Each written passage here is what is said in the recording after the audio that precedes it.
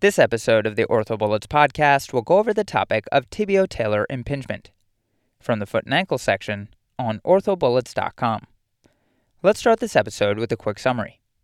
Tibiotalar impingement is a source of anterior ankle pain that is most often caused by osteophyte impingement in the anterior tibiotalar joint. Diagnosis is made clinically with anterior ankle pain that worsens with forced dorsiflexion. Radiographs often show spurs in the anterior distal tibia or dorsal aspect of the talus. Treatment is a trial of activity modifications, NSAIDs, and corticosteroid injections. Surgical management is indicated in patients with progressive symptoms who fail non-operative management. Now let's get into the episode. As far as the epidemiology of tibiotalar impingement, it's common in athletes who play on turf or on grass, including rugby, football, dancers, or soccer. The mechanism of tibiotalar impingement involves repetitive overuse injuries, trauma, and/or degenerative sequelae. As far as the presentation of tibiotalar impingement, patients typically have symptoms of pain in the anterior ankle. Physical exam may reveal pain with forced dorsiflexion, limited dorsiflexion, soft tissue swelling, and effusion may be evident, but you will find that the subtalar joint is pain-free. As far as imaging, recommended views on radiographs include an AP, lateral, and oblique. Findings may include spurs seen in the anterior distal tibia or dorsal aspect of the talus, and oblique views are beneficial in revealing anteromedial talar spurs. A CT can delineate the extent of the bony osteophytes, and an MRI shows spurring and fluid in the joint. Treatment of tibiotalar impingement can be non-operative or operative.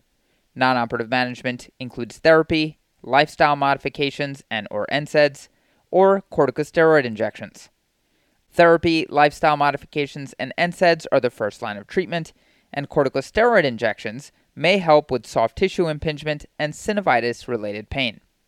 Operative options include arthroscopic excision, which is indicated when non-operative modalities fail. As far as the surgical techniques for an arthroscopic excision, the patient will be placed in the supine position with an external traction device and the leg over a padded bump. Make sure to use a knife to only cut the skin and use a hemostat to spread to avoid neurovascular injury while making the portals.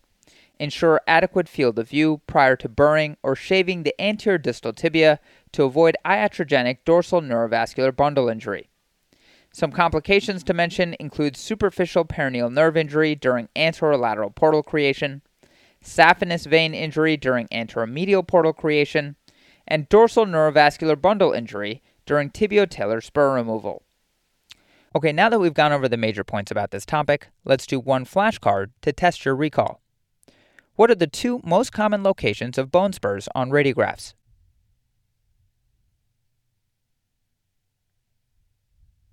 So the two most common locations of bone spurs on radiographs include the anterior distal tibia or the dorsal aspect of the talus. Now let's continue to apply the information from this episode and do some multiple choice questions. First question. A 23-year-old collegiate wrestler returns to your office complaining of persistent anterior ankle pain despite a course of physical therapy, NSAIDs, and bracing, which provided only minimal relief. On exam, ankle range of motion shows 10 degrees of dorsiflexion, which reproduces his pain. An MRI was taken 1 month prior, and the fluid-sensitive MR sequences show anterior capsular thickening and tibial osteophyte. What is the best next step in treatment? And the choices are 1. Arthroscopic os trigonum excision, 2. Arthroscopic debridement, 3. Percutaneous Achilles repair, 4. Functional rehab emphasizing proprioceptive training, and 5. Arthroscopic loose body removal.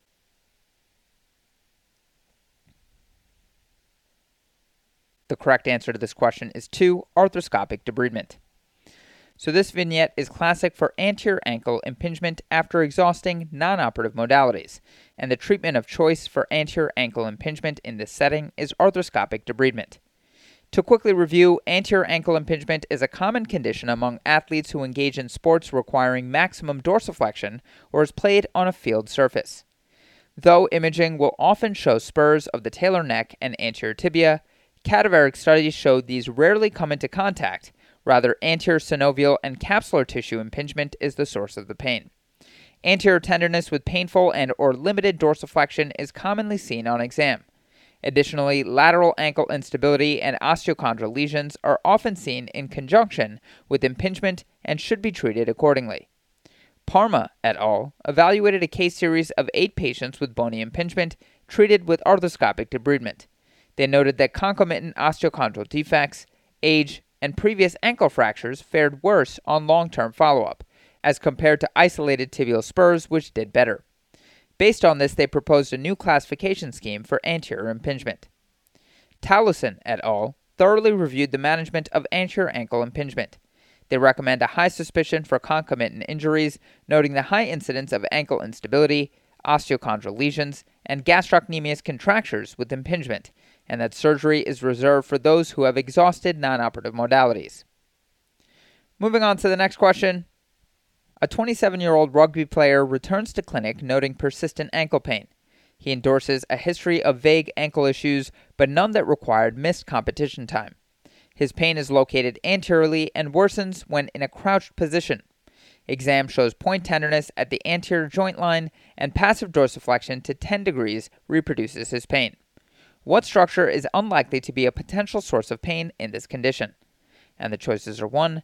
Anterior inferior tibiofibular ligament, 2. Tibial osteophyte, 3. Accessory ossification near the posterolateral talar process, 4. Inflamed synovium and capsular tissues, and 5. Talar neck exostosis.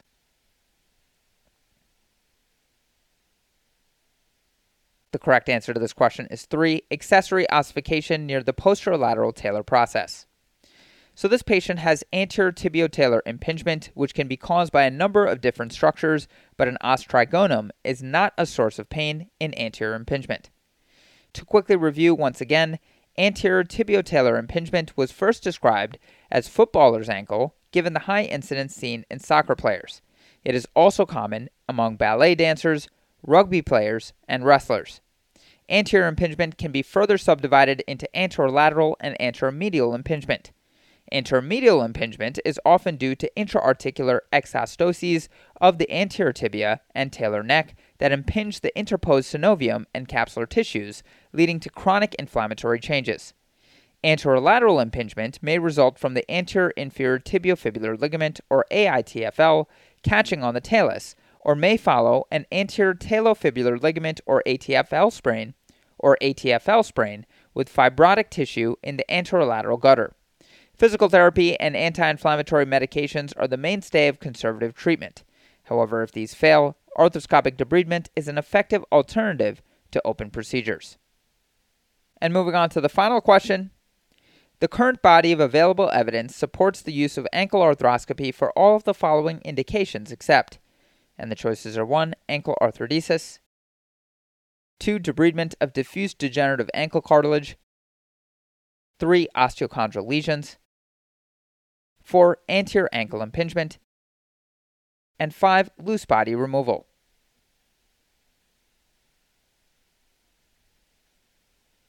The correct answer to this question is 2. Debridement of diffuse degenerative ankle cartilage. So ankle arthroscopy has evolving indications, but the reference study by Glazebrook et al. Found fair evidence-based literature to support a recommendation for the use of ankle arthroscopy for the treatment of osteochondral lesions and for ankle arthrodesis. Arthroscopy is also indicated in anterior ankle impingement. Ankle arthroscopy for ankle instability, septic arthritis, arthrofibrosis, and removal of loose bodies was supported with only limited evidence. Treatment of ankle arthritis excluding isolated bony impingement was not effective, and therefore this indication was not recommended. That's all for this review about tibiotalar impingement. Hopefully that was helpful. This is the OrthoBullets podcast, a daily audio review session by OrthoBullets, the free learning and collaboration community for orthopedic surgery education. Keep in mind that these podcasts are designed to go along with the topics on orthobullets.com, and in fact, you can listen to these episodes right on the OrthoBullets website or mobile app while going through the topic. If you've gotten any value from the OrthoBullets podcast so far, please consider leaving us a 5-star rating and writing us a review on Apple Podcasts or Spotify. It will help us spread the word and increase our discoverability tremendously. Also, if you aren't already, Be sure to follow OrthoBullets on Facebook, Instagram, Twitter, LinkedIn, and YouTube for daily high-yield content. Thanks for tuning in. We'll see you all tomorrow, right here on the OrthoBullets podcast.